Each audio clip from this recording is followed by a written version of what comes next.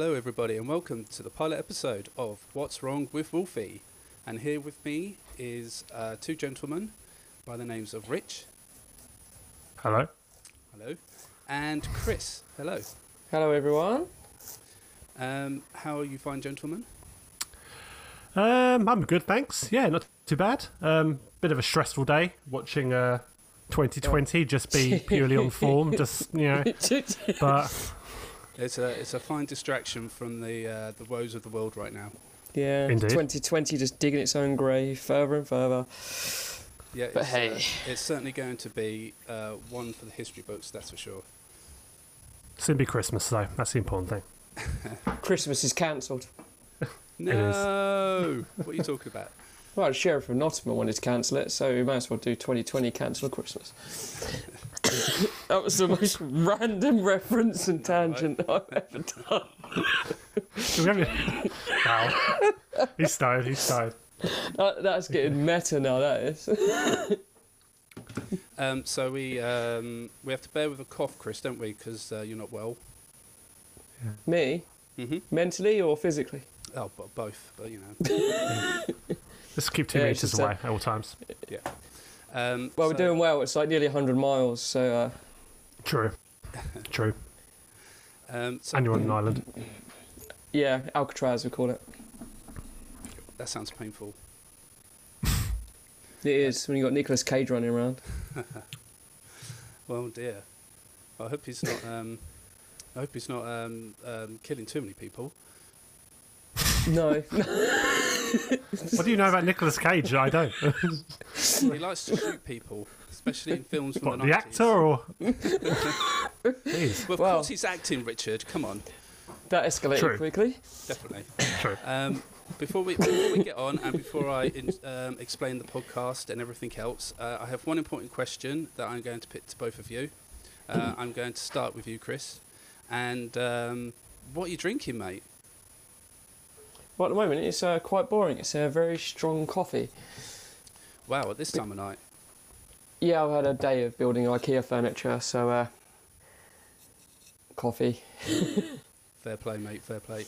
And Richard? I'm drinking a double Carpologi from Omnipollo Brewery. It's pineapple peach passion candy sour.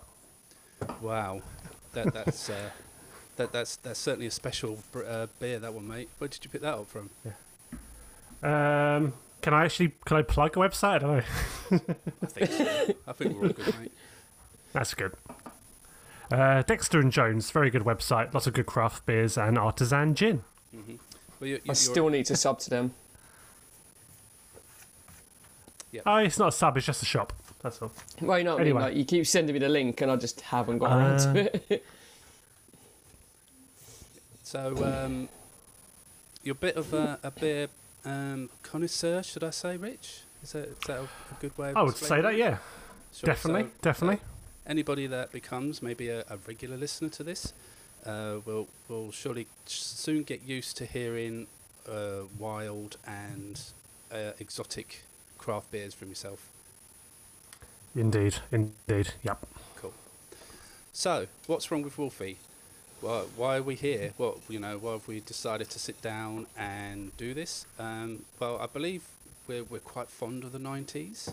For me personally, it was probably one of the major times of my growing up, teenage years, and the pop culture and everything else going on.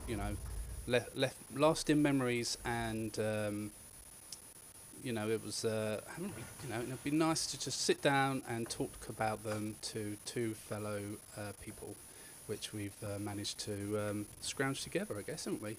So what we're going to do is have 3, maybe 4 episodes per year, starting from 1990.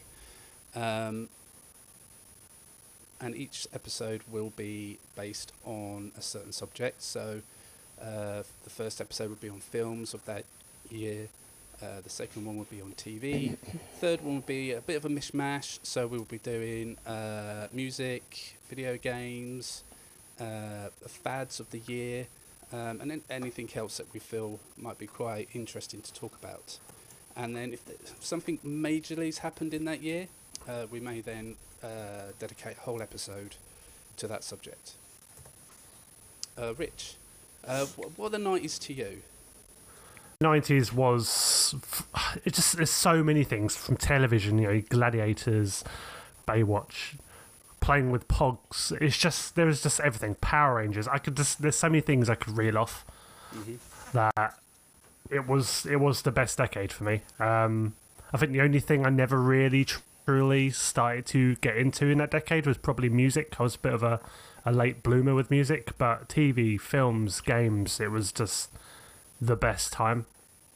Sure. Why do you think the 90s were the best times for that? Do you think it was because of the year, the age, that we were at the time? Or yeah. Do you think, the people making the films and the TVs had, progressed to a point where they'd improved that much in the 90s? I think it's probably a bit from column A and a bit from column A and a bit from column B. Definitely think those age is a factor, because I think we're at that point where we're young enough just to be blindly excited about stuff, but old enough to really start to appreciate things. And I think the 90s was that sweet spot. Nowadays, we have to some degree disposable incomes, and we obviously have genuine interests, but there's a lot of other things going on in life. But I think the 90s, you were still growing up, you were at school, and I think you had a lot more time to be invested in things and to be excited in things. And I don't know, it was just the best decade. I could romanticize it all day long. The 80s, for me, it wasn't really the decade, because I was still too young to really appreciate what I was seeing. But yeah. Yeah, I think like that, the late 80s were definitely more memorable for me. I think I've got a few years on you, so I think I've got the late 80s as well into the 90s. But yeah, I definitely understand what you're saying. And Chris, what about yourself? What are the 90s to you? Well, I tend to agree with Rich quite a bit, because we're at that very impressionable age. You're sort of like...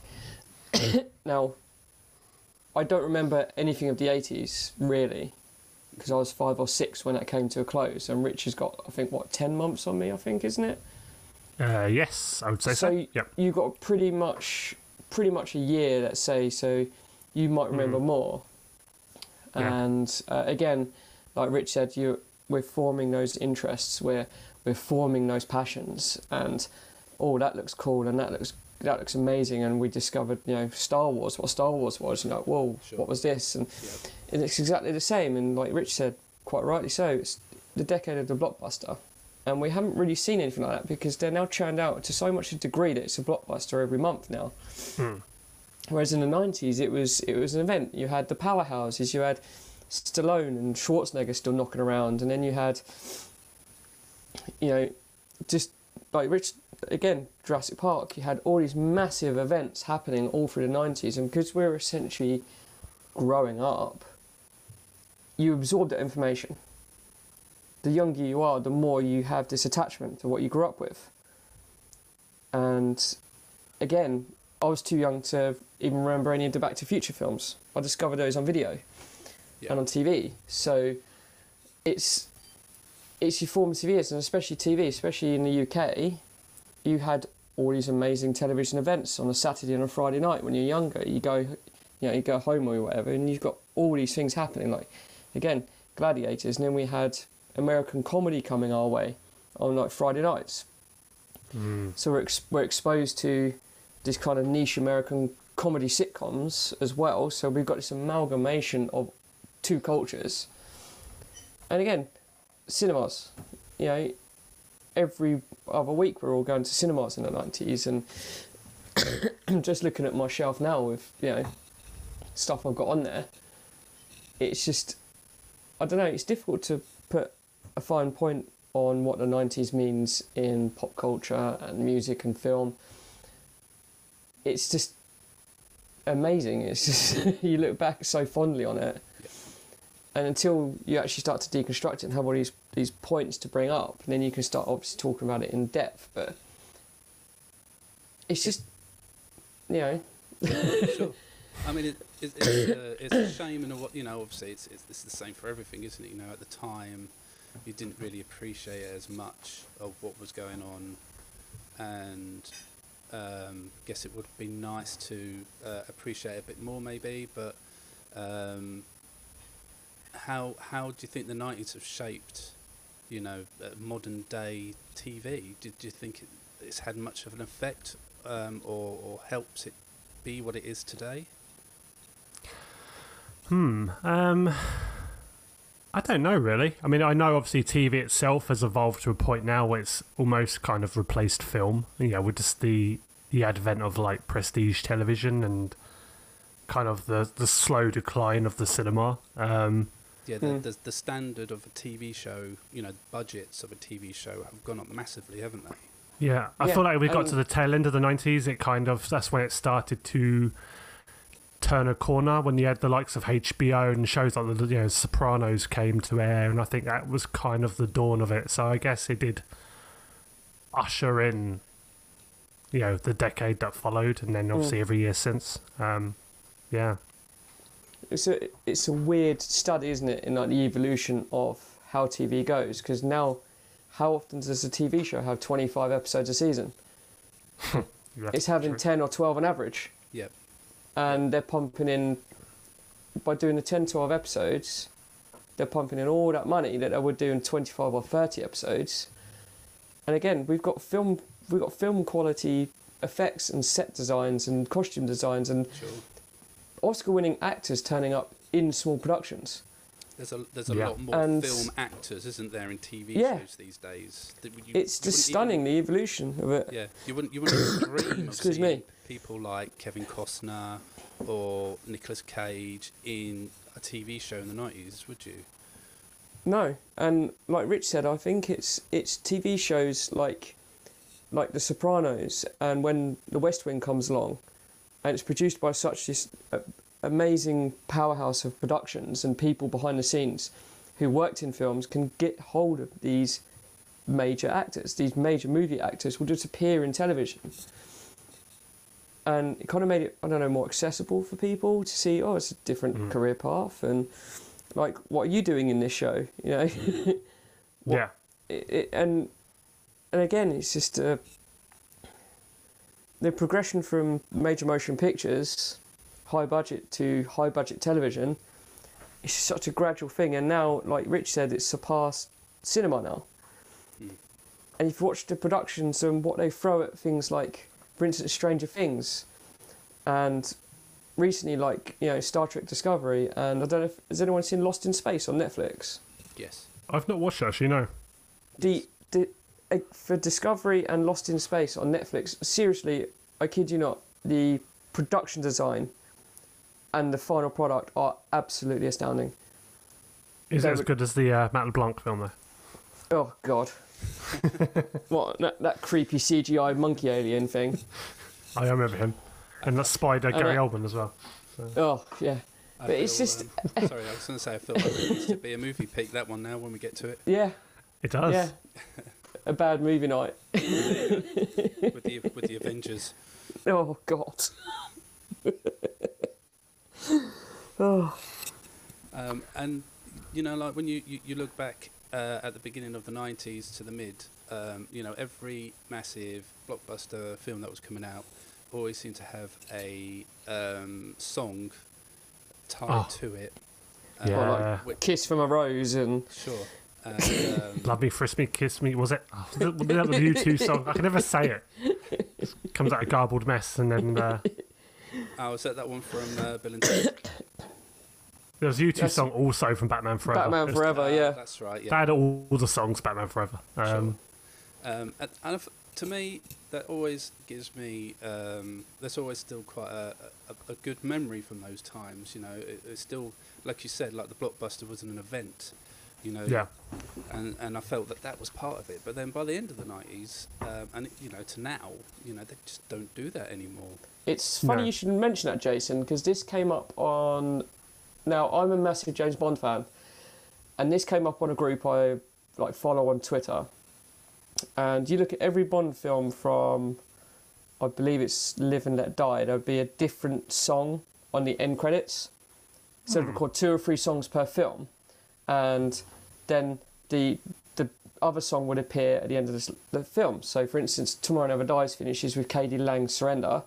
License to Kill finishes with... oh, God, I can't remember what anyway, but the point is now, they finish with the James Bond theme. So we've lost that closing credits song, that ballad, that amazing thing which was significant in the 90s, which was a thing. Do you think it's more to do with money these days? Oh, undoubtedly, I reckon. It's, licensing has just got... Because you've got all these streaming platforms and everything like that, and you think the licenses involved in things like Spotify, iTunes, Google Music, Amazon, all tied up. And, it might well do. It might well have that issue where a film company's like, we're not going to spend all those millions just getting this song for 2 minutes in a film or whatever. Maybe. It's actually quite topical as well, because in this past week, I know Dawson's Creek has come to Netflix, and they haven't got the theme tune at the start. I don't want to wait, but is that one? And it's not funny. On there. It's like, what? It's because I was unaware of this until a podcast me and Rich listened to mentioned it a couple of years ago. They released, is it the Wonder Years? Yes, and it's like butchered. They'd stripped all the licensed music in everything. And again, so you grow up with this nostalgia and you think to yourself, well, that music wasn't on there. And the same's happened, again, a big fan of Quantum Leap sitting here. I bought a DVD set, almost be 12 years ago. And someone mentioned that, what set have you got? And they recently re-released a Blu-ray. I had no idea that the songs were mostly removed from the DVD versions and replaced with alternates that were cheaper. Nice. But now the Blu-rays are out, they've got the original prints and transfers and the original soundtrack because they paid more money to reinstate that music. It's just such a weird licensing issue with films and TV. It's strange. It's another case for an argument for physical over digital as well. Because having that on DVD, you wouldn't have that license issue. You would still have all that original music going on. Yeah, because that again comes part of the fee that you're paying for the physical media. You're paying the licensees as well, so it's all branching off into different parts. So you, like you said, Jason, you it even says it in the credits or whatever on the back of a disc or a video. The owner of this media owns the soundtrack on this thing. I'm trying to explain it, but it's not really landing correctly. No, we get what you mean. Cool. Well, shall we crack on? This episode, we're based on a 1989, just because it's a pilot, and didn't really want to touch the 90s until we get to episode 1. So we're doing the film episode, and we've got a couple of films to talk about. But before I do that, I do want to run through a couple of things, and the first one is the Oscars for this year. Now I pulled up what I think is probably the top 6 subjects, if you like. I can't remember. Don't know what you call them. that people deem to be the most important from an Oscars. So have you two got any idea maybe on what might have occurred in the Oscars in 1989? I actually wouldn't have a clue unless I looked it up. Did Die Hard get any nominations? Because I know it was the year before. That's all I've got. Sorry. That's fine. No, I don't think which is a shame because it's an awesome movie. Yeah, hell yeah. Best Christmas movie that's ever. That's 3 of us. Right? Damn right. Okay. So, best supporting actor.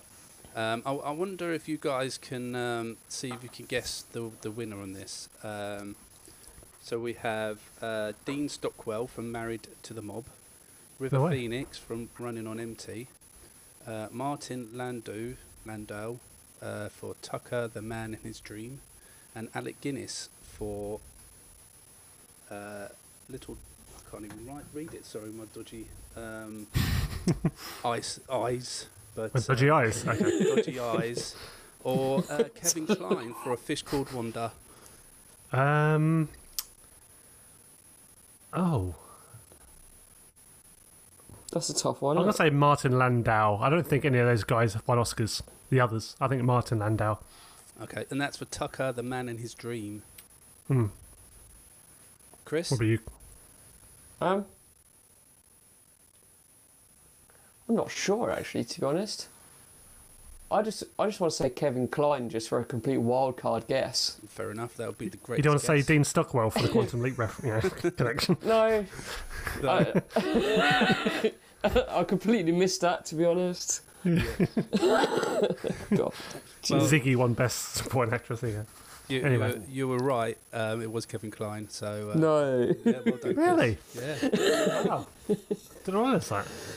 So, for Best Supporting Actress, the nominations for this year were Sigourney Weaver for Working Girl, Michelle Pfeiffer for Dangerous Liaisons, Frances McDormand for Mississippi Burning, Joan Cusack for Working Girl, or Gina Davis for The Accidental Tourist. I'm gonna say Gina Davis. I was thinking Gina Davis as well. It's like the only one I could see winning an Oscar for that. Yeah. Well, you're both right. Well done. It was Hell Gina yeah. Davis. Nice. Best Actor, the nominations were Max von Sydow for Pete the Conqueror, Edward James Olmos for Stand and Deliver, Tom Hanks for Big, Gene Hackman for Mississippi Burning, or Dustin Hoffman for Rain Man. I think that was Hoffman. I'm It's positive. Dustin Hoffman. Yeah, I'm positive. Yep, well done. You're both right on that one too. Smashing it. Yeah. Smashing it. Yeah, big time. mate. Apart from the first one. Best Director. So we had Mike Nichols for Working Girl. You'll have to excuse my pronunciations of these names because it's terrible. Alan Parker for Mississippi Burning. It's Alan Partridge, I'm sorry. Yeah. Martin. Sorry. Oh my god. Shall I, Rich? Put me off. Sorry. Is this where we go accidental partridge? Martin Scorsese for The Last what is that? I thought Last it was Temptation of Christ? No, The Last Temptation of Christ. Yeah, I'll go with that. Charles, God, this is terrible. What a terrible idea this was. Charles Crichton for A Fish Called Wanda, or Barry Levinson for Rain Man. I'd probably say It's Barry got to be Levinson, Rain I Man reckon. again. Yeah. Has to Yeah. be Rain Man again. Yeah, you're both right. It was Rain Man, and the Best Picture. Okay. You could probably feel the films that are probably in this already from previous nominations, but there was Working Girl, Mississippi Burning, Dangerous Liaisons, The Accidental Tourist, or Rain Man. Yeah, I think Rayman's It's probably got to be a safe Rain bet. Man again. Yeah, it was the Best Picture of Nice. 1989 from the Oscars was Rain Man, a film I've never actually seen. Seen bits of it. Apparently, it's quite problematic if you actually watch it now. Is it? In Yeah, what it's- way? I've seen it Not- a couple times. It was one of my mum's favourite films, so we kind of grew up with it like on now and again. And Yes. viewing it as an adult, yeah, I'm pretty sure it's got some questionable stylistic choices. In what way? I think there's a the big case. Sorry, go, Chris. Go. It's the stereotype of autism. Now, we've got a couple of friends who have severely autistic children, and this is a really kind of apt kind of comment here. They were over here on the Isle of Wight, and their son had a meltdown while getting on one of the tour buses. It goes on that scary, precarious route along the Needles, which scares the bejesus out of me every time. You've got that dodgy cable car thing there, haven't you? Oh, I've not been on that since I was like 12. Yeah. I will not go on it ever again. No, I think last time we went, I refused, and I just walked up the 400 Yeah. stairs, wherever it was that are there. But I'm the same. I'll walk up and down. I'm the same with flying. Sure. If I don't need to go on a plane, I will not. But yeah, our mate's son had a meltdown because the front seat at the top was occupied, and had to sit downstairs. The bus driver instinctively handed our friend Linnea a bus timetable for him when she explained he was autistic. Now, if you've seen Rain Man, that's exactly what he has an obsession with, is bus timetables, because they make sense to him in a maths numbers sense. So the thought process of this bus driver actually in real life with our friends handing my friends a bus timetable to try and calm the kid down is a lovely gesture, fair enough, but it's those questionable themes where, like, it's a stereotype with people with autism must like numbers, and yeah, it gets questionable, and you can talk about stuff like that just for hours, and I'm not gonna keep going on because sure. But yeah, no, it's interesting to hear, you know, or think about the subjects that, you know, films from those times, you know, I don't know, like, you know, there obviously wasn't such a big thing as they are now. So like now it's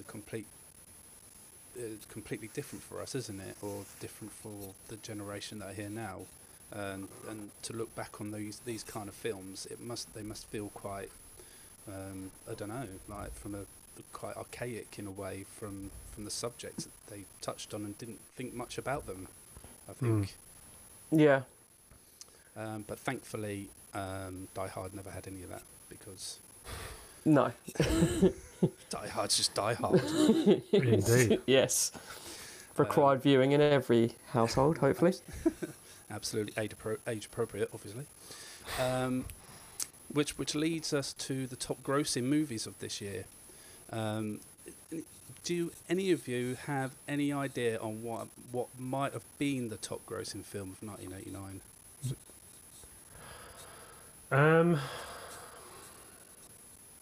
I would love to say Ghostbusters 2, but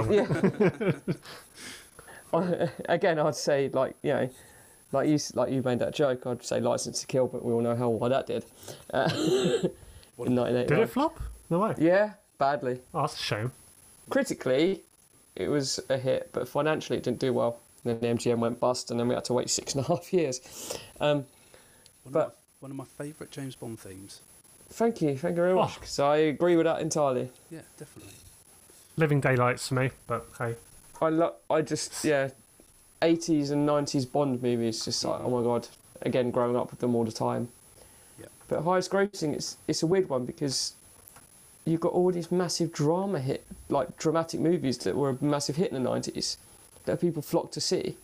So it's difficult to say, because you'd instinctively think action blockbuster. That's the thing now as well, because you see, like, the highest grossing films over these decades, it could be like a romantic comedy, it could be a drama. Now it will always be a Marvel film. It will always be a Star Wars or a Jurassic Park or just Avatar. It's a shame. God. He brought Avatar up. Oh, never heard of it. What's that? I've never heard of it. Those poor people. Dances with Smurfs. Yeah. Looking at the top 15, I think people of the 1989 had a great time with films. Starting at number 15, we had Die Hard, which surprised me slightly, because I thought that would be in the top 10 at least. Wow. But touching at 15, and then even a Disney film managed to beat Die Hard at number 14 with Oliver and Company. Seriously? Wow. Apparently. Didn't see that coming. Sure. Number 13 was Working Girl. Don't forget, these are the UK top grossing films, not American or whatever. I specifically picked the UK because, you know, we're British, so I don't want to talk dollars on here. Oh no. So this is all British tastes, so you know, might explain something. Number 12 was When Harry Met Sally. Number 11 was Lethal Weapon 2. And then breaking into the top 10, we had Dead Poets Society. Which took just under £7 million. And then number 9 was Licence to Kill. Yeah. Wow. With, okay, that is shocking. Actually, yeah. for Britain, I thought that would have been I didn't expect License to Kill to be even on that top 15 list, to be honest. Yeah. I double checked it with another place, and they're both kind of married up. So, yeah, £7.497 million the License to Kill took. And number 8 was The Naked Gun from The Files of Police Squad. Oh my God, no way. Frank Drebin beat Bond, no way. You started me and Rich off now. Oh no, quickly moving on. It's Enrico Palazzo. Number Can I just say, I just want to have a few minutes just to talk about that. No. The opening of the first Naked Gun is one of the most impactful moments. Like, as a kid, I watched the opening and I was just like, when he's just like punching like Yasser Arafat, and I was like, this is amazing. Like, it was like the best action movie. It was the best action movie I ever watched. When he's like just rubbing off fucking Gorbachev's birthmark, I knew it. I know it. I was just dying. Anyway, sorry, carry on. No, that's fine. Oh my God, cool down. I know we had Airplane, and that from the early 80s. I mean, but do you think this was like the film that really kicked off the spoof film? It did it well. Yeah. Like Airplane, again made by the same people, it did it extremely well. But yeah, the craze that followed, that hasn't really stopped until what, 10 years ago, 5 years ago? Yeah, I think Naked Gun definitely popularised it, definitely, because I think that's Leslie Nielsen was a big part of the spoof genre, like for better or worse, whether it's your Naked Gun, whether it's your Spy Hards. He was kind of the poster boy in a way, and he was, yeah, it's I would say Naked Gun definitely. Yeah. It's excellent, and it took £7.727 million. So. Wow. Whoa. And number 7 was Ghostbusters 2. Hey. £8.329 million. I paid to see that. Was that your first film, Rich? Yeah, I went with my parents, and that was my first ever cinema experience. And scared the shit out of me, and I loved it. And then, was it me and our respective others? We went about, 8 years ago, didn't we, in Canterbury? Oh, yeah, we did, didn't we? Yeah. Yeah, went to the same cinema I saw it the first time around. What was it? Was it an anniversary year for it? Must have been... Yeah, it would have been the... 30th. If it was 2009, yeah, it would have been the 30th. So... Yeah, it would have been 30th anniversary, yeah. Yeah. Yeah, I mean, I remember going to the cinema and seeing this, but I'm quite jealous that I missed the re-release in the cinema. I like to have took my oldest son to see that in the cinema. I think that would have been quite good fun. It's amazing, like the re-releases that, because when Blu-ray was a thing, because me and Rich, didn't we see Jurassic Park in the cinema for its Blu-ray re-release? Yeah, we saw 3D, didn't we? Well, we saw the Blu-ray re-release, and then we saw it in 3D as well. And then we hightailed it to Greenwich that night, didn't we? Yeah. To see, was it like a 10 p.m. showing or something? Yeah. What was that like to see Jurassic Park in 3D? Good. It was a good post-conversion. Very good. Yeah. It was, and very good. Wasn't it in that IMAX screen? Wasn't it? Yeah, it was IMAX. Oh, wow. The massive Greenwich Odeon, yeah. That's amazing. It's like 20 quid a ticket, I think. Yeah. It was like the most impulsive thing we've ever done. Yeah, that had to be done. It's the only time I've done IMAX, and like, it's Jurassic Park. Come on. It's like my favourite film of all time. I was just picking you up. I'd been at work all day, and I was just like, oh my God, got to drive to central London. Hell yeah. But and Back to the Future, didn't we see? Did you see it? Or was that, I saw that on a re-release. I went and saw the was it at the 26th anniversary, because they did it for 2015, didn't they? I think. Then they released it in the cinemas on the 26th year. It was the 25th or the 26th, because funny enough, I've actually got a UK quad from the glorious people that is on eBay for all these re-releases, and they look amazing. I need to put them up. But, awesome. And yeah, it's seeing Jurassic Park and all those films you grew up as watching as a kid, and you see it as an adult on the big screen again. And you're just like, whoa! It brings back all those happy, fuzzy memories that you have. Yeah, definitely. Yeah. I remember seeing Back to the Future when, like you said, when they re-released it, and it was just never had the opportunity to see it when it first came out in the cinema. No, I was just too young at the time, so to have that opportunity was amazing. And as Back to the Future is, as we'll touch on in a minute, it's one of my most favourite movie trilogies. Yeah. You know, it was just amazing just to be able to see that film in the cinema and have that experience with it, which is something I never thought I would get the chance to have. So I'm Exactly, and definitely, you know, when our current situation is all under control, if you like, and we can all go back to the cinema. I hope they continue doing that. hopefully we might actually see No Time to Die at some point. Yeah, maybe one day, mate. Maybe. So let's just get through the rest of this list, and then we can touch upon the film that we would want to talk about. Number 6 was Twins.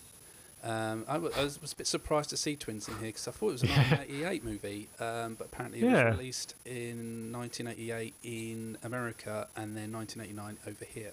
Christ, the good old days of I think, didn't that happen with Tango and Cash? They released Tango and Cash in 89 in the States, like November or December 89. And we didn't get it till like like summer 90 or something like that. Wow, no way. I don't miss those days. I hated them. Big time. But now we've got the simultaneous releases of like 48 hours after. Yeah. It's fantastic. Kids these days, they just don't know they're born. No. Now we sound extremely old. Yeah. Twins, that took £8.667 million. Bloody hell. Number 5 was Back to the Future Part 2, which took £9,049,000. Number 4 was Rain Man. Number 3 was Batman. Oh, of course. Did you know about Batman? Yeah, which took, That didn't even occur to me either. How did that Sure. happen? which took £10.1 million. So the last two, I can't remember what you thought number 1 was going to be now. Probably Rain Man, maybe. Well, Rain Man is number 4. Oh, yeah, we talked about it, didn't we? Just Duh. touched upon that. Well, let me tell you what number 2 is. That's Shirley Valentine. Okay. That's That took not expected. Yeah, that took 11.6 Wow. million pounds in the box office. It was a British film, though, wasn't it? So it's not Yeah. surprising. Yeah. Yeah. So there's one film obviously left, the top grossing film of 1989. I really wish I could remember your answers now when I started, but that's my brain, so get used to it. I don't know. No? Really No don't know. ideas? Okay. No. I'll put you out your misery. It was Indiana Jones and the Last Crusade.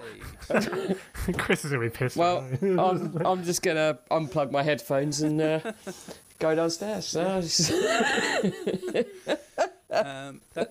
took Oh. 15,928,990 pounds. Whoa. That's a crazy sum for Britain. Holy crap. Wow. And Adjust that to inflation for today's money. My God. right, It's like 400 million. That's insane. How did- 400 million. Yeah, I mean, like a little quick chat on that. You know, number 1 grossing film, the best one of the trilogy. I'm not counting Crystal Skull because that's just shit. No, that's the free coaster that comes in the set for your Yeah. coffee when you're watching the first 3. Absolutely. But best one of the trilogy? Yeah, I think it's drawn with Raiders. Yeah, Raiders for me. And obviously now it's got a bit more poignance since we've lost, obviously, Sean Connery this past week. Sure. And yeah, I think to me, being a big fan of that as well, I think it's joint with Raiders and Crusade as just 2 amazingly perfect films in every way possible. It's one of my favourites, yeah. yeah. Definitely. It's just amazing. The chemistry between Harrison Ford and Sean Connery in it was just It's just yeah. made it. You know, if they didn't have that chemistry, I don't think the film would have been half as good as it is. No. And to have someone only, what is it, 12 or 11 years difference between them, but convincingly play his father, who should be like 30 years his senior. Yeah, That's I don't know crazy. whether to take that as a compliment or not really. It just, but, you know. it just works so well. I don't know why, and they just bounce off each other so perfectly. It's just amazing. Again, sounding really old. You don't get films like that anymore. No, look, Look, this is a It's podcast. churned out on a production line. Yeah, but look, this is a podcast based on the 90s. You're allowed to sound old. You're okay. Good point. Yeah. Gets Shia LaBeouf swinging with monkeys instead. So. Oh my god. And video game quality CG. Yeah. Okay. Cool. So let's hit our main subject. You know, we've done 40 minutes, I think. So we better touch on. Better wrap it up. Yes, you know. Part episode of a runtime of 2 hours and 15 seconds. Split into two parts. So when I'm looking back at these films, as I touched upon, Back to the Future is one of my all-time favourite movie trilogies, which I'm sure is for many others. So I had to choose Back to the Future 2 to have a more of a deep discussion about. Is this your favourite one in the trilogy, Chris? I find the whole thing just amazingly well thought out. Mm-hmm. Yes, they didn't plan a sequel. The ending for the first film was a joke, but what they expanded on and how they did it is just stunning movie making. From a structural level, a technological level, doing it all optically, it's stunning. Even now, you look at it, it's almost flawless. Sure. Yeah, there are a few bits here and there that are a yeah. bit hokey now, but... Yeah, I was going to say, I mean, I've watched it back quite recently, and, you know, majority of it does hold up to this day, really. But, I mean, there are certain scenes where they've used CGI and, you know, it sticks out like a mile. Yeah. But, I mean, that's just expected for a film of that time. So, I mean, it's no bad thing about it, really. It's just what it is, really. Yeah. What about you, Rich? Is this your favourite film of this trilogy? Yeah, I'd say so. I just like the fact it's a lot more. Not that the first film was straightforward, but this one's just a lot more high concept and just a million times more creative. Yeah, I would say so. I'm one of those people. I'm going to be controversial. I'm not like actually crazy about part 3. Mm-hmm. Not like I don't like it. I just don't know. I think that's fair. Doesn't stick with me. I mean, I guess I had the opportunity to choose Back to the Future 3 in the first proper episode of 1990. But like you say, I mean, Back to the Future 3 is a good film, but I mean, it's not one of the best films of the trilogy. I think what they did was by choosing a passion project, they loved the Old West and they wanted to tell a Western. Mm-hmm. But I think that alienated a certain percentage of moviegoers that were like, not keen on Westerns. Westerns are a done thing back in the 60s and 70s and I don't know. I think they took a gamble, but it's still paid off. It's enjoyable, but like Rich said, I'd watch it to complete the trilogy, but it's not the one I'd choose to watch first. Yeah. Or I'd leave it a few weeks before completing the rewatch occasionally. Mm-hmm. But part 2, the way they go back into the first film and turn it inside out, and it's just yeah. I mean, I think when I was watching it, and one of the thoughts I had was, you know, like where we had the discussion earlier about where TV has gone and it's more serialized, you know, whereas, you know, when we touch upon TV shows of the 90s, you know, everyone was kind of like a standalone episode of that story and then just moved on to the next one. Whereas I feel like this trilogy was probably, was it one of the first examples of a film trilogy kind of having ties into the other films? Yeah, I mean, this picks up immediately after the first film, doesn't it? Which I much, don't know of any examples of anything that did that prior. Star Trek 3. Okay, all right. Sorry. Wasn't as good as Back to the Future. Come on. No, they got the Genesis trilogy, bang smack in the middle of all 6 Star Trek movies. Yeah, it's fabulous. And again, like Back to the Future, Star Trek 3 takes place literally minutes after the second one ends. Mm-hmm. And I can't, and like that's the only example off the top of my head right now that I can think of where a film literally takes place seconds after the first. Yeah. Yes, I had to refilm, obviously, because Claudia Jennifer. Wells Yeah. didn't come back. But it holds up amazingly well. The way they did Elizabeth it. Shue's The an way they upgrade just- anyway. So. Yeah, give you that. but by having to recast and refilm, it also makes it this unique thing where the opening to part 2 slightly differs. It's just this great.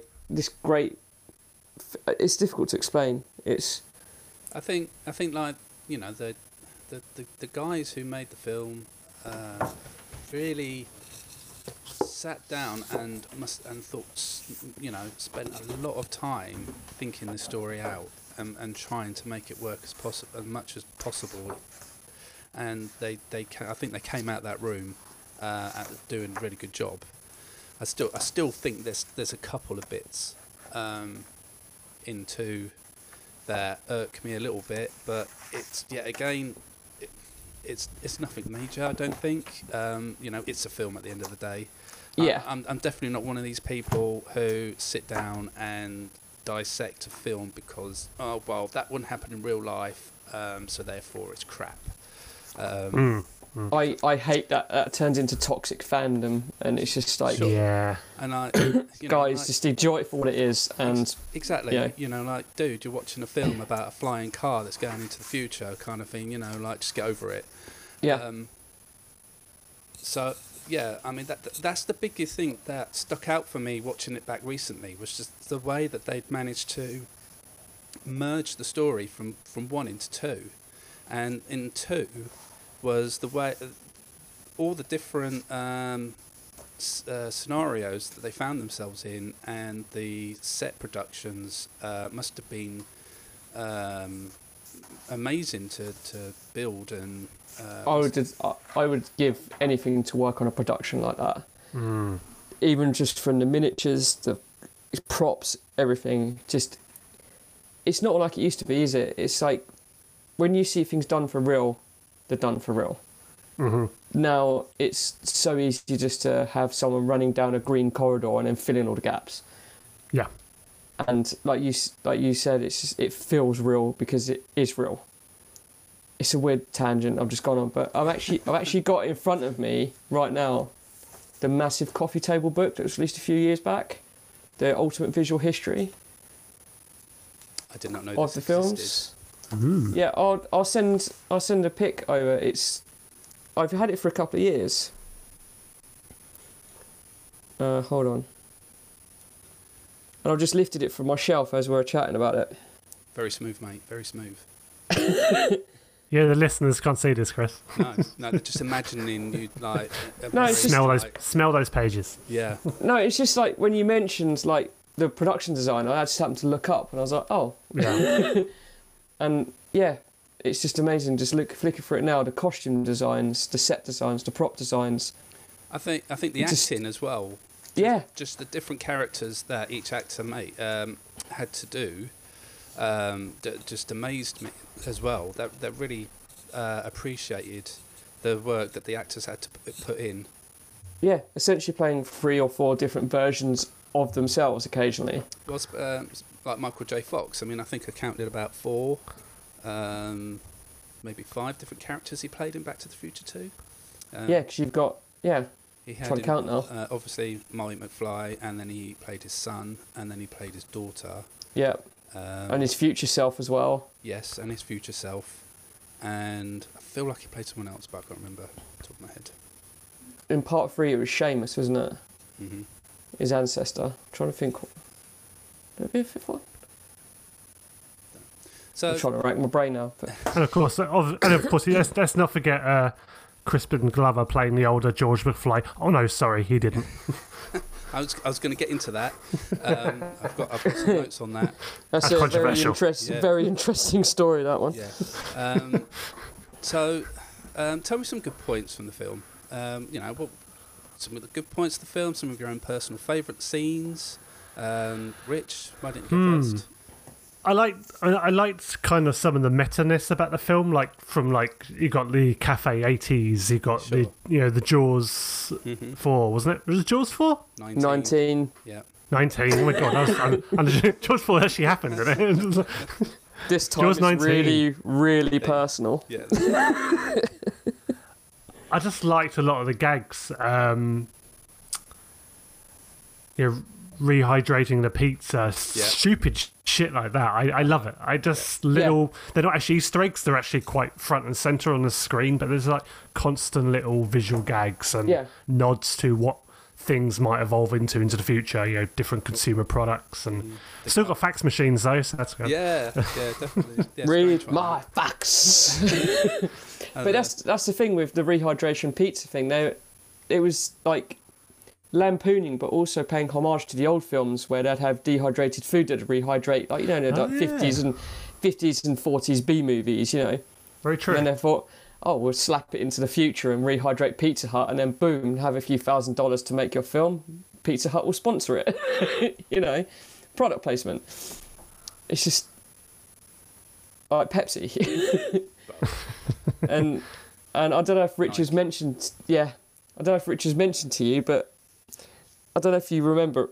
Were you told by my brother what was going to appear at my wedding? I think I was. I can't remember for sure. Yeah, a DeLorean turned up at my wedding. That is amazing. I couldn't believe it. I still can't wipe the grin off my face. Was it flying? No, unfortunately not. That's still quite amazing. But especially to to have have a DeLorean in this country. Yeah. I couldn't believe it. I was just like, how did you do it? And how did I not find out? Everyone knew apparently, but it's just amazing. Like, did it have the flux capacitor in the middle? It had everything. Nice. this dude had built the whole thing. Wow. It was insane. Brilliant. He was dressed as Doc Brown, wasn't he, as well, the driver? He turned up in a radioactive fallout suit and a wig and everything. That is brilliant. I was speaking to the guy sitting in the car, and he said he was a teenager when it first came out, so that would have put him back then. When was that, 5 years ago? So he's probably in his early 50s. Yeah. You had the hoverboard when you came out as well, didn't you? It's actually sitting up on my shelf right now. Yeah. Beautiful. Yeah. I actually bought one for the wedding for a joke because it was in 2015. Oh, yeah. And then my brother topped it. But aside from that tangent... That's all right. That's what we're here for. That's the one of the things of the podcast. We won't talk about personal memories, so that's great. And I'm trying to randomly think of what else. Well, any good points for you? When Marty was in the alternate 1985, and like the Biff Museum, when he's calling him out for the book, getting him out of the bathtub with the two girls, or trying to think of some other good points. I think I was really glad when Marty managed to actually finally get the book near the end, because that was definitely a long fight for it, if you like. Yes. But thinking when I was watching it back, I think one of my favourite parts, I guess, was in Strickland's office when he's trying to get it off the desk. Yeah. That was good, yeah. Yeah, and then it turns out to be the porno. So that was ooh la la. Yeah. Ooh la la. Gets his hand jammed behind the chair and everything. Just yeah. Yeah. Any bad points? Do you think? No film was perfect. Bad points. I think it did rely too much on going back into the previous film. Mm-hmm. Do you think so? Because it did get a bit of hate for that, didn't it? Like where it was clever. It had scenes from the first film, but just slightly different. Yeah, and looking back at it now, you think you could do so much more creative, but more in depth. But the way it was done was masterful. Don't get me wrong; it was absolutely fantastic. The bit where he sneaks next to the side of the car that his previous self is in with his mum, amazing. And he says, "I'd like to have that in writing." But when you watch the two back to back, and then you watch the first film, and then you see it from a completely different angle when he's sneaking around the school grounds, and then the whole new scenes. There's actually a video on YouTube where someone stitched it together in real time, No way. and they've put together the original, the first film, and the second film, and then playing next to it are the additional scenes which is happening between these scenes in part 2. So you've got Strickland's office, and you've got, you know, and it's great. It's great because it's got 4 different boxes of all these scenes where they would happen in real time, and it's just fantastically done.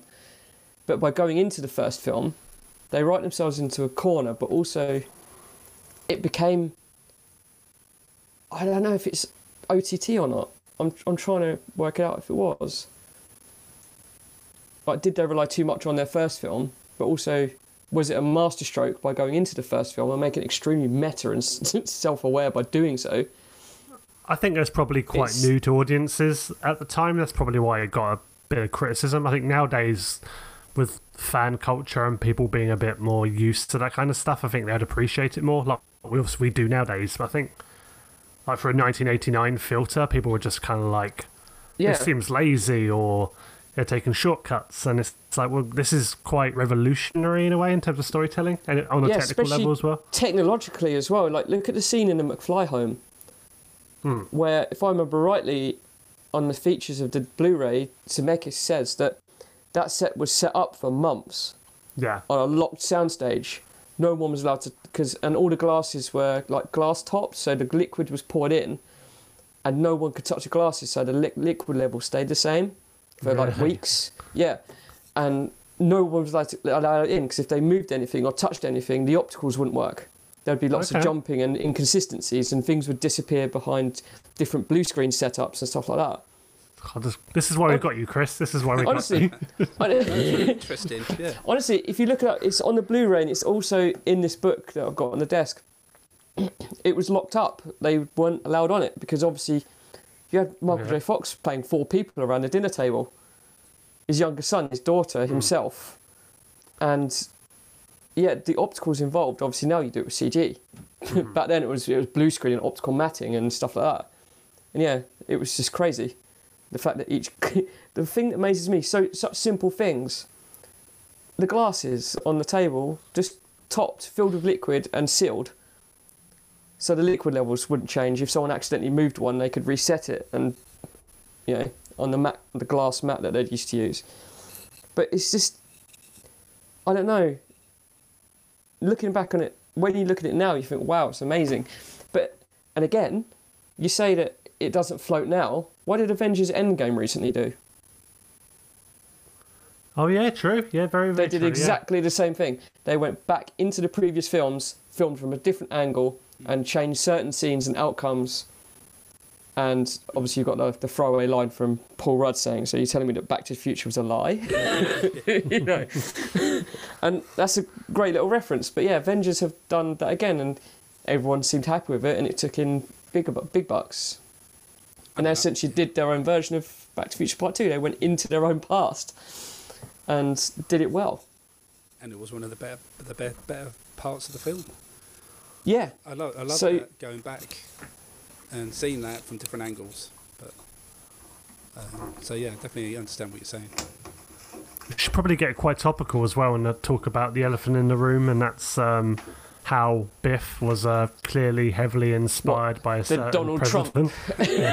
Trump. a man who basically garnered lots of money through nefarious means, who then managed to grab a lot of power. So.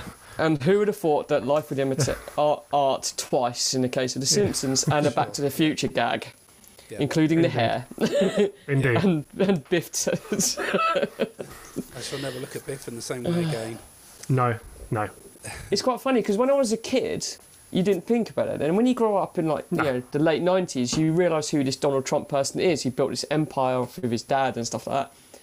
And then he gets elected president 4 years ago, and you're like, what just happened? You know? And yeah, the whole modelling after Donald Trump is just insane. Yeah. And how it actually came to fruition 4 years ago is even more insane. I don't know. Let's hope that in the next few days... Yeah, history doesn't repeat itself. No. Otherwise, we'll all be trying to find a DeLorean. Funny you should say that. I subscribed to the Eagle Must Build a DeLorean like 3 years ago.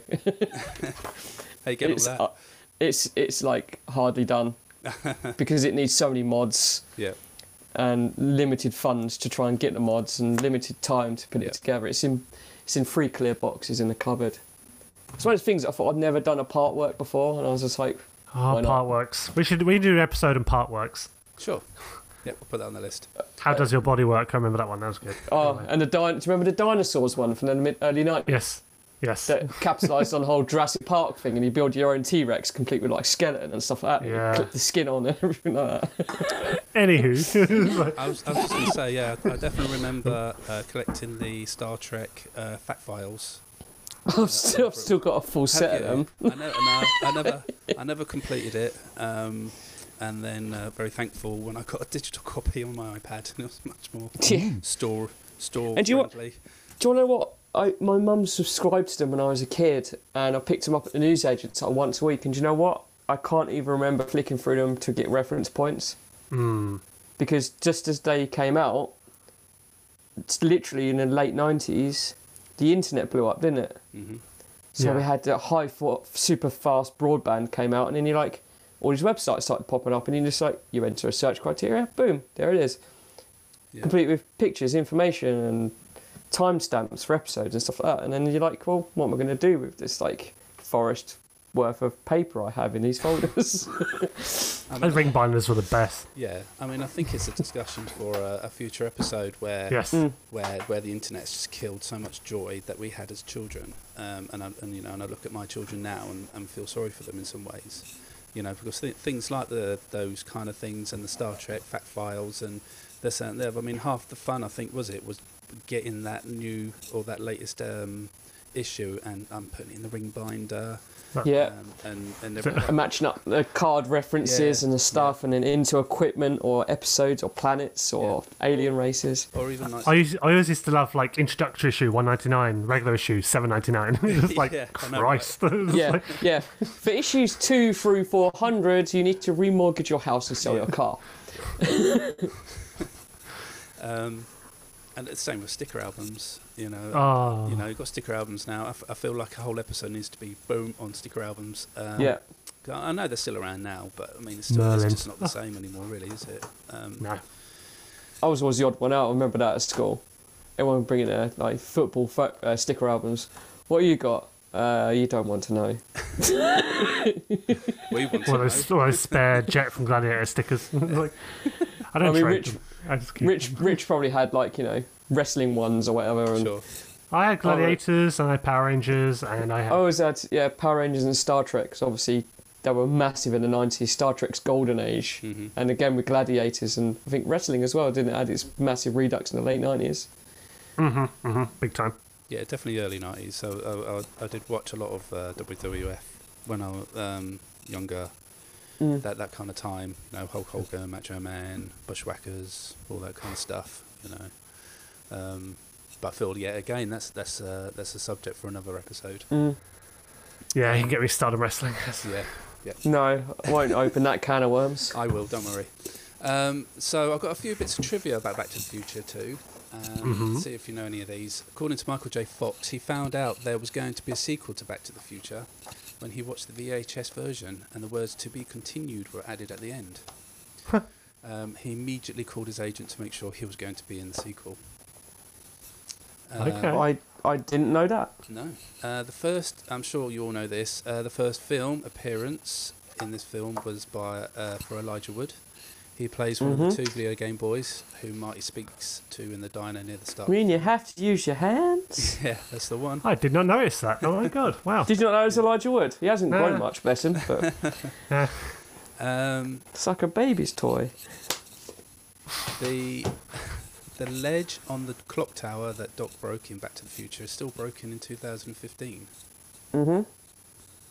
Nice, amazing bit of continuity there. Yeah, I mean, and that's a perfect That's point cool. on the detail that they put into these films that a lot of people may not have noticed, but that I think that's what sets this film apart from a lot of the others for this year.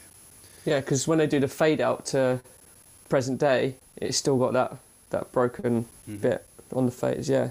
I honestly thought you meant 2015 in real life. Then I thought, well, didn't it catch fire? So I think the ledge being broken is probably the least of its worries. Too soon, man. Yeah. They saved the clock tower literally because it was not there, but yeah, the rest of it burnt down. Yeah. Fun times. Fun times. The date on the 2015 USA Today newspaper is October the 22nd. This is Christopher Lloyd's birthday. Ah. We recorded too soon. Or too late, shall I say. Yeah. We should have done this on October the 22nd. Or the It's been one of those days. Yeah. It's one of those years. I can't tell you what. Yes, you're right.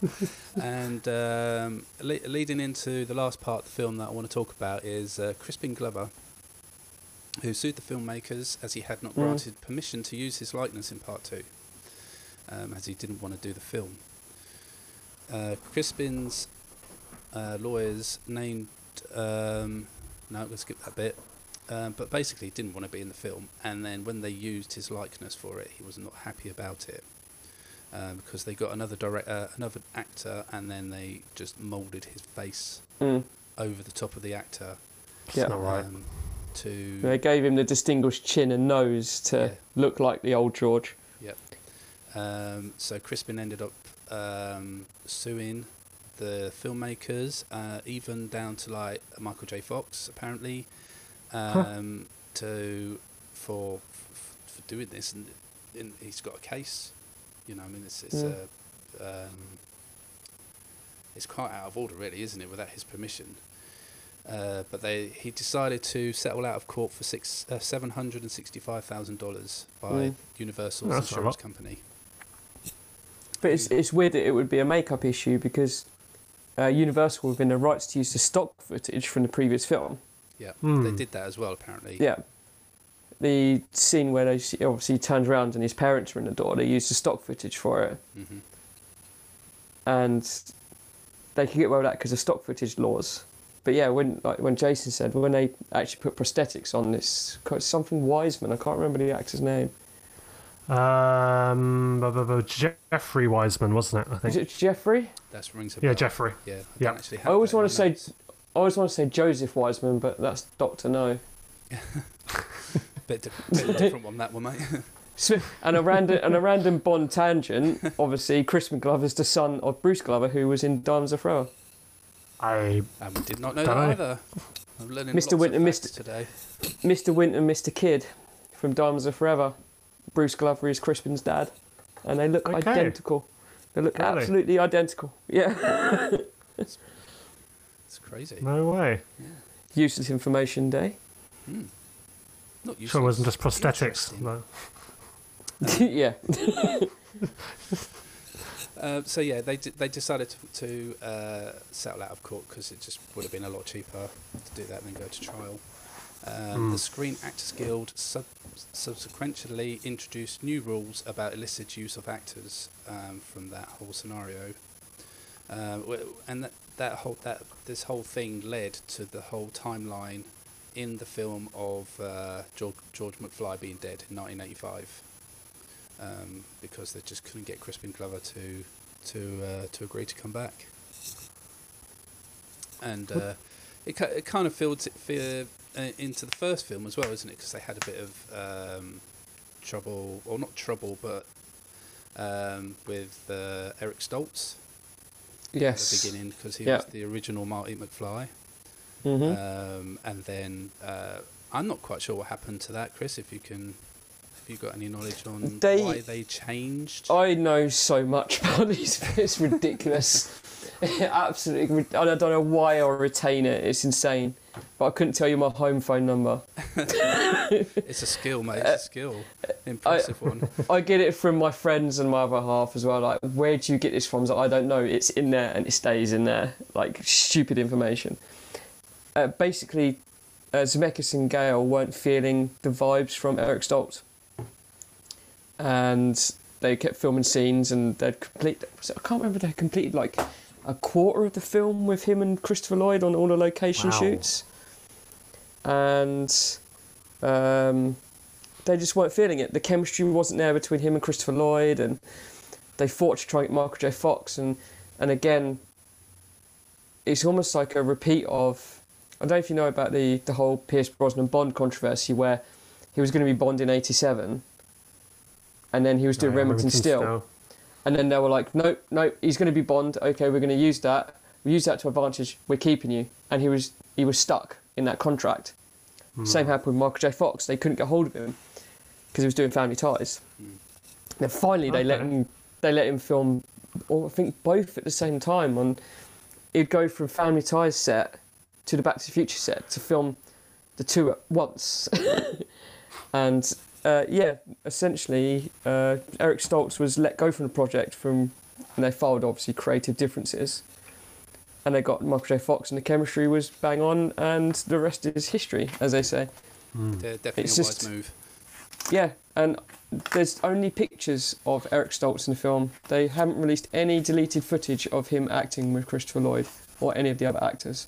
There's not really a lot of footage with him, is there? That's available. There's 2 shots that survive in the film of Eric Stoltz. One is where Marty jumps into the DeLorean in the radiation suit, and the other bit is when Marty throws a punch at Biff. Oh, okay. In the diner. Mm-hmm. That's Eric Stoltz's fist. No way. Yeah. That's the only 2 instances. Yeah. He is in the film, but very briefly. So when you see Marty jump into the car, that's Eric Stoltz. And the fist punching Biff is also Eric Stoltz. Mad. Because I don't know why they. I suppose they thought it was pointless filming the pickup shots just for that. They just spliced it in together. But yeah, they haven't released any footage, which is a shame because I'd actually like to see Eric Stoltz's take on the character. Yeah, definitely be interesting. And if you see pictures as well, like his Marty, in fact, is dressed. I'm looking at actually a picture right now. It's quite darker, like darker tones. It's not as like happy 80s-y. It's not as 80s. Like when you see Marty in the first film, it's like very Saved by the Bell kind of look, isn't it? You got your denim and you got your colours and you got your skateboards and stuff like that. And the Eric Stoltz pictures, he's wearing quite muted dark colours. Oh yeah, I see what you mean. There's a picture I'm looking at with his stunt double holding skateboards at the moment. And there's a picture in the car in the 1950s shots. But yeah, it'd be very interesting to see his take. I really would love to see it. Maybe one day. But all they've got is pictures in this book at the moment of behind the scenes, working with Crispin and stuff like that. But one day, maybe for the 40th, they'll finally release it. Maybe one day. Excellent. Well, I think that's everything we're concerned Back to the Future 2. If you've never seen it, then why not go and watch it right now, because your life will be changed forever. So I'm going to quickly touch on another film, just spend a few minutes on it, and then we shall wrap this puppy up. And that's Ghostbusters 2. We cannot talk about it, just because it's got some fond memories for Rich. And all 3 of us, I believe. Sure, yeah, definitely. Yeah. And I don't know, maybe to start off, like, better than the first one? No. Nothing will ever be better than that. I think I'd almost have to go back in the time machine, and because I can't remember whether I saw this first or the original, because obviously this was my first film in a cinema, and obviously a big part of why I wanted to see it was off the back of the real Ghostbusters. I remember having the first film on VHS, and I can't remember if it's after the fact, but at the time I think I looked at Ghostbusters 2 as being my favourite, because obviously it had that impact on me. I was a kid in a cinema. I had the toys. They were just basically the cartoon characters on the big screen to me at the time. Yeah. Instead of this like irreverent Saturday Night Live kind of cast movie. And obviously as the years went on, I realised I like it. I think it gets quite shat upon. I don't understand why. I think it's bloody good. It's just not the first film. There's so many iconic moments in that film, like the river of slime when it was grabbing at Ray's feet in the sewer system. I had chills in the cinema. I can still kind of vaguely remember how that made me feel. It freaked me out.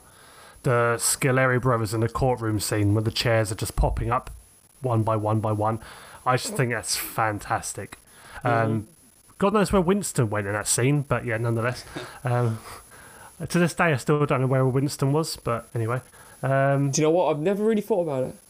He just disappears. He's in the courtroom with them, and then he just fucks off. That's gonna keep me awake for days. But yeah, I just think it's amazing. I truly do. I mean, Vigo, he's fine. I don't think he's as good as some people might make out as a villain, but yeah, I love Ghostbusters too. I really, really do. Lots of fond memories of that film. Yeah, I mean, I was going to pitch this question, and then as I thought about it, then I thought, well, no, because the first one was probably a bit out there as well, isn't it, obviously? But, like, do you think they took it a little bit too far with the Statue of Liberty? Yeah, you could tell they kind of softened that film. The film kind of softened. It lost its edge a bit. I think a lot of it was probably because of the animated series. It felt a bit more big and... I want to say colourful. I don't think it wasn't like... It wasn't as jarring as, say, maybe the first Ninja Turtles movie, and then you got to the second one where it was literally the bloody cartoon, even down to the logo appearing in the title card. It just felt like they rounded the edges on it a little bit. It just felt a bit more kid-friendly. Do you still think it had the character work in it? Yeah, I think Venkman was still Venkman. You could see Egon just had... Bill Murray, isn't he? So yeah. I mean, Janine was just like, what the hell? They literally just turned her into Janine from the cartoon. She was that real, just blunt character in the first film. Just very, very commanding character. And then she wasn't a ditz. She still had an attitude about her, but from the hair, the glasses, she was Janine from the show. It was like a different character. So do you think the cartoon kind of spoiled the franchise in a way? Oh, no. Definitely not. I think for me that kind of made it. I mean, I've got so many fun memories of the cartoon. It's a big part of my love of Ghostbusters, absolutely. I mean, God, I even stand up for the 2016 movie. Big time. Wow. Yeah. Okay. Yeah. I mean, I can quintessentially agree with everything you said. And funny enough, this is another tangent. I was listening to another podcast the other week, and they're doing Die Another Day. They're doing a retrospective up to No Time to Die. Oh, great people. Yeah. Right. And this is exactly what you described with Ghostbusters 2, where you look at the first film, it's an adult movie. It's an adult movie. It's an adult comedy movie. And we grew up with it extremely edited because of the real Ghostbusters. We grew up with watching it edited as a family movie. And when you go and buy the VHS or the DVD as an adult, you're like, that, I don't remember that. Well, the scene when Ray just fell out of bed. I always remember that one. Yeah, I mean... and the swearing. And I had that with my... when I watched it with one of my children. I thought, oh, Ghostbusters, yeah, this would be awesome. He was very excited to watch it. And then there was that whole scene with Dan Aykroyd in the bed, and like he's obviously having a dream about getting a blowjob from a ghost, and I'm like, okay, I can't remember this one. This scene it's just weird because the family edit, it just cuts when he kind of looks and goes, oh, he looks in his face, he's like, oh, it's a ghost, and they cut. But the full version, obviously, you've got the whole belt being undone. You're just like, what is going on? What is happening? The belt was getting undone and everything, and I was like, oh my god. Yeah. And it's and then again, the real Ghostbusters comes out, and then you've got Ghostbusters 2, which is like almost an amalgamation of the real Ghostbusters and the first Ghostbusters, and it's more accessible. And again, like you said, you got your scary moments, and Ghostbusters again is one of those things that I hold dear to my heart. It means a lot to me in my life. But these guys doing Die Another Day rewatch, they describe Die Another Day as the Batman and Robin of the James Bond films. Yeah. Okay, yeah. And I don't know if that makes sense to listeners, but it's where it goes full on, jumping a shark. It's like a comic book. It makes, compared to the previous three Brosnans and Die Another Day, it's exactly the same with Ghostbusters 1 and Ghostbusters 2. Viewed as a double feature, it is extremely different, yet also weirdly very similar. It lacks the crude humour, and it lacks the you know, it's just, I don't know. It didn't have Tansun Moon, though, did you, on rollerblades with No. day-glow light bulbs on it? No. But it's just, yeah, like, and seeing that film again in the cinema, I don't know how many years ago it was now, with you, Rich, was just 2002? Was 2004? 2004, wasn't it, I think? it wasn't that long ago, surely. Or Die Another Day? No, Ghostbusters 2. Oh, shit, sorry. Yeah, that would have been... Oh, my God. Like 2011 or something? It's gotta be. 2012, 13, somewhere around that time frame. And I remember. I've never seen it, I was in Lanzarote, and I came back that day from Lanzarote and went to go watch Ghostbusters 2 with you. Yeah. The same day. It was just Yeah. like- yeah, I remember now. It was just I remember. insane, Yeah. and the buzz that it creates, even still, Ghostbusters, even in the young fandom, makes me so happy, because again, I don't understand the hate it gets. It's enjoyable. Yes, there are character changes, and yes, there are certain creative things they did that just don't really work, but you got the actors carrying it sublimely. Peter McNichol, oh my God. Yeah. And mate, just, you know, I don't know, I understand the hate it gets, and again, like Richard, the 2016 reboot Ghostbusters, it's fair enough, it's an entertaining film. You can see what they were trying to do. Yes, it didn't land very well with fans or moviegoers in general, but you can see and they've got lots of talent there. That to me was like a real Ghostbusters movie.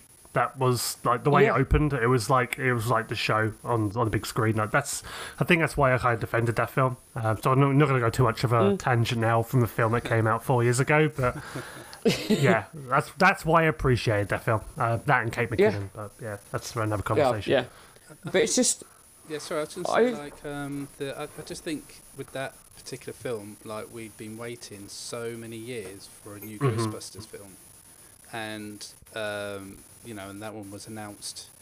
And I think, I don't know. I mean, me personally, I was probably hoping, I don't know. I think with some that big year gaps, and I just don't, maybe wasn't expecting what we got. Understood. And we're still waiting for another film. Thank you, And we're still COVID. waiting for Afterlife, yes. But I'm agreeing with Rich again as well. Like Ghostbusters 2, I think it's got more of a creep factor than the first. This is going to sound probably really controversial, but the way they designed the ghosts was very caricaturish. Like, whereas in the remake, the 2016 version, they are essentially human ghosts. They are actual ghosts. Yeah. But like they're not strictly human. They've got these caricatures, these accentuated kind of features. But Ghostbusters 2, I think, did the creepiness better than the first. Yeah. You've got like the Scoleri brothers, and you've got the creepiness of the slime under the city, and the slime hands grabbing them on the old pneumatic railway and stuff. And Even it's not visual. Yeah. Yeah, that walking down the hotel corridor with these beams of eyes searching for the child, and then turning up as a French nanny with a pram, stealing Oscar. It's like, what the hell? And then it's just so creepy, but done really well. And I don't understand the hate it gets from the communities. I honestly don't. It's enjoyable. There's even that one bit in the tunnel as well. You don't even see it, but just when you had the voice going, Winston. Oh, yeah. It just freaks me out. I didn't like It's amazing. Even to this day. Don't suppose you got the number of that locomotive, did you? I'm sorry. I missed it. But yeah, But again, why did the voice or whatever it was call for Winston? That's really creepy. There's no reason for it. It just happens. And he was my favourite, that's why. Yeah, and you're just like, these heads on stakes, and you're like, what's going on? Yeah. But I just, still don't understand the hate for Ghostbusters 2. It's enjoyable. No. Yeah, definitely. I'll defend it. Yeah. Yep. Yeah, cool. Well, I think that's a perfect time to wrap up this beautiful episode. So we hope that you've enjoyed listening to this. I feel that we've had a good time reminiscing and discussing these films. and hopefully you'll come back for episode 1, where we shall start from 1990 with some more movie talk. There's a Twitter account if you want to follow us at WolfiePod. And gentlemen, do you have anywhere you fine fellows to follow you on social media? You can find me on Twitter at DreamcastBarber. And Chris? And you can find me on Twitter again at ChrisHughes1984. Nice. All one word. I am on Instagram, but I very use it. Yeah, Twitter's better. But yeah. Yeah. And you can find me at GamerJason UK. Quite video game based, but always open for a discussion on anything 90s, definitely. Are there other Gamer Jasons around the world? Is that why you had to, Yeah, someone had stolen the Gamer Jason. Gamer Jason. Gamer Jason, Gamer Thailand. Jason, yeah. Annoyingly, most of them were accounts that have not been used Typical. since like 2011. Of course. Always the way. So I believe you can't not get that back even if they delete their account. I don't know how it works, but yeah, that was quite annoying. And I was like, oh, but first world problems, eh? Yeah. Indeed. So yeah, I'll let you fine gentlemen get back to Trump watching, and we will. God knows what the numbers are like right now. No, right. And we will catch you guys next time. Thank you for listening. Take care. Bye. Thank you for having me on. Bye. 5, 4, 3, 2, 1, 0. All engine running.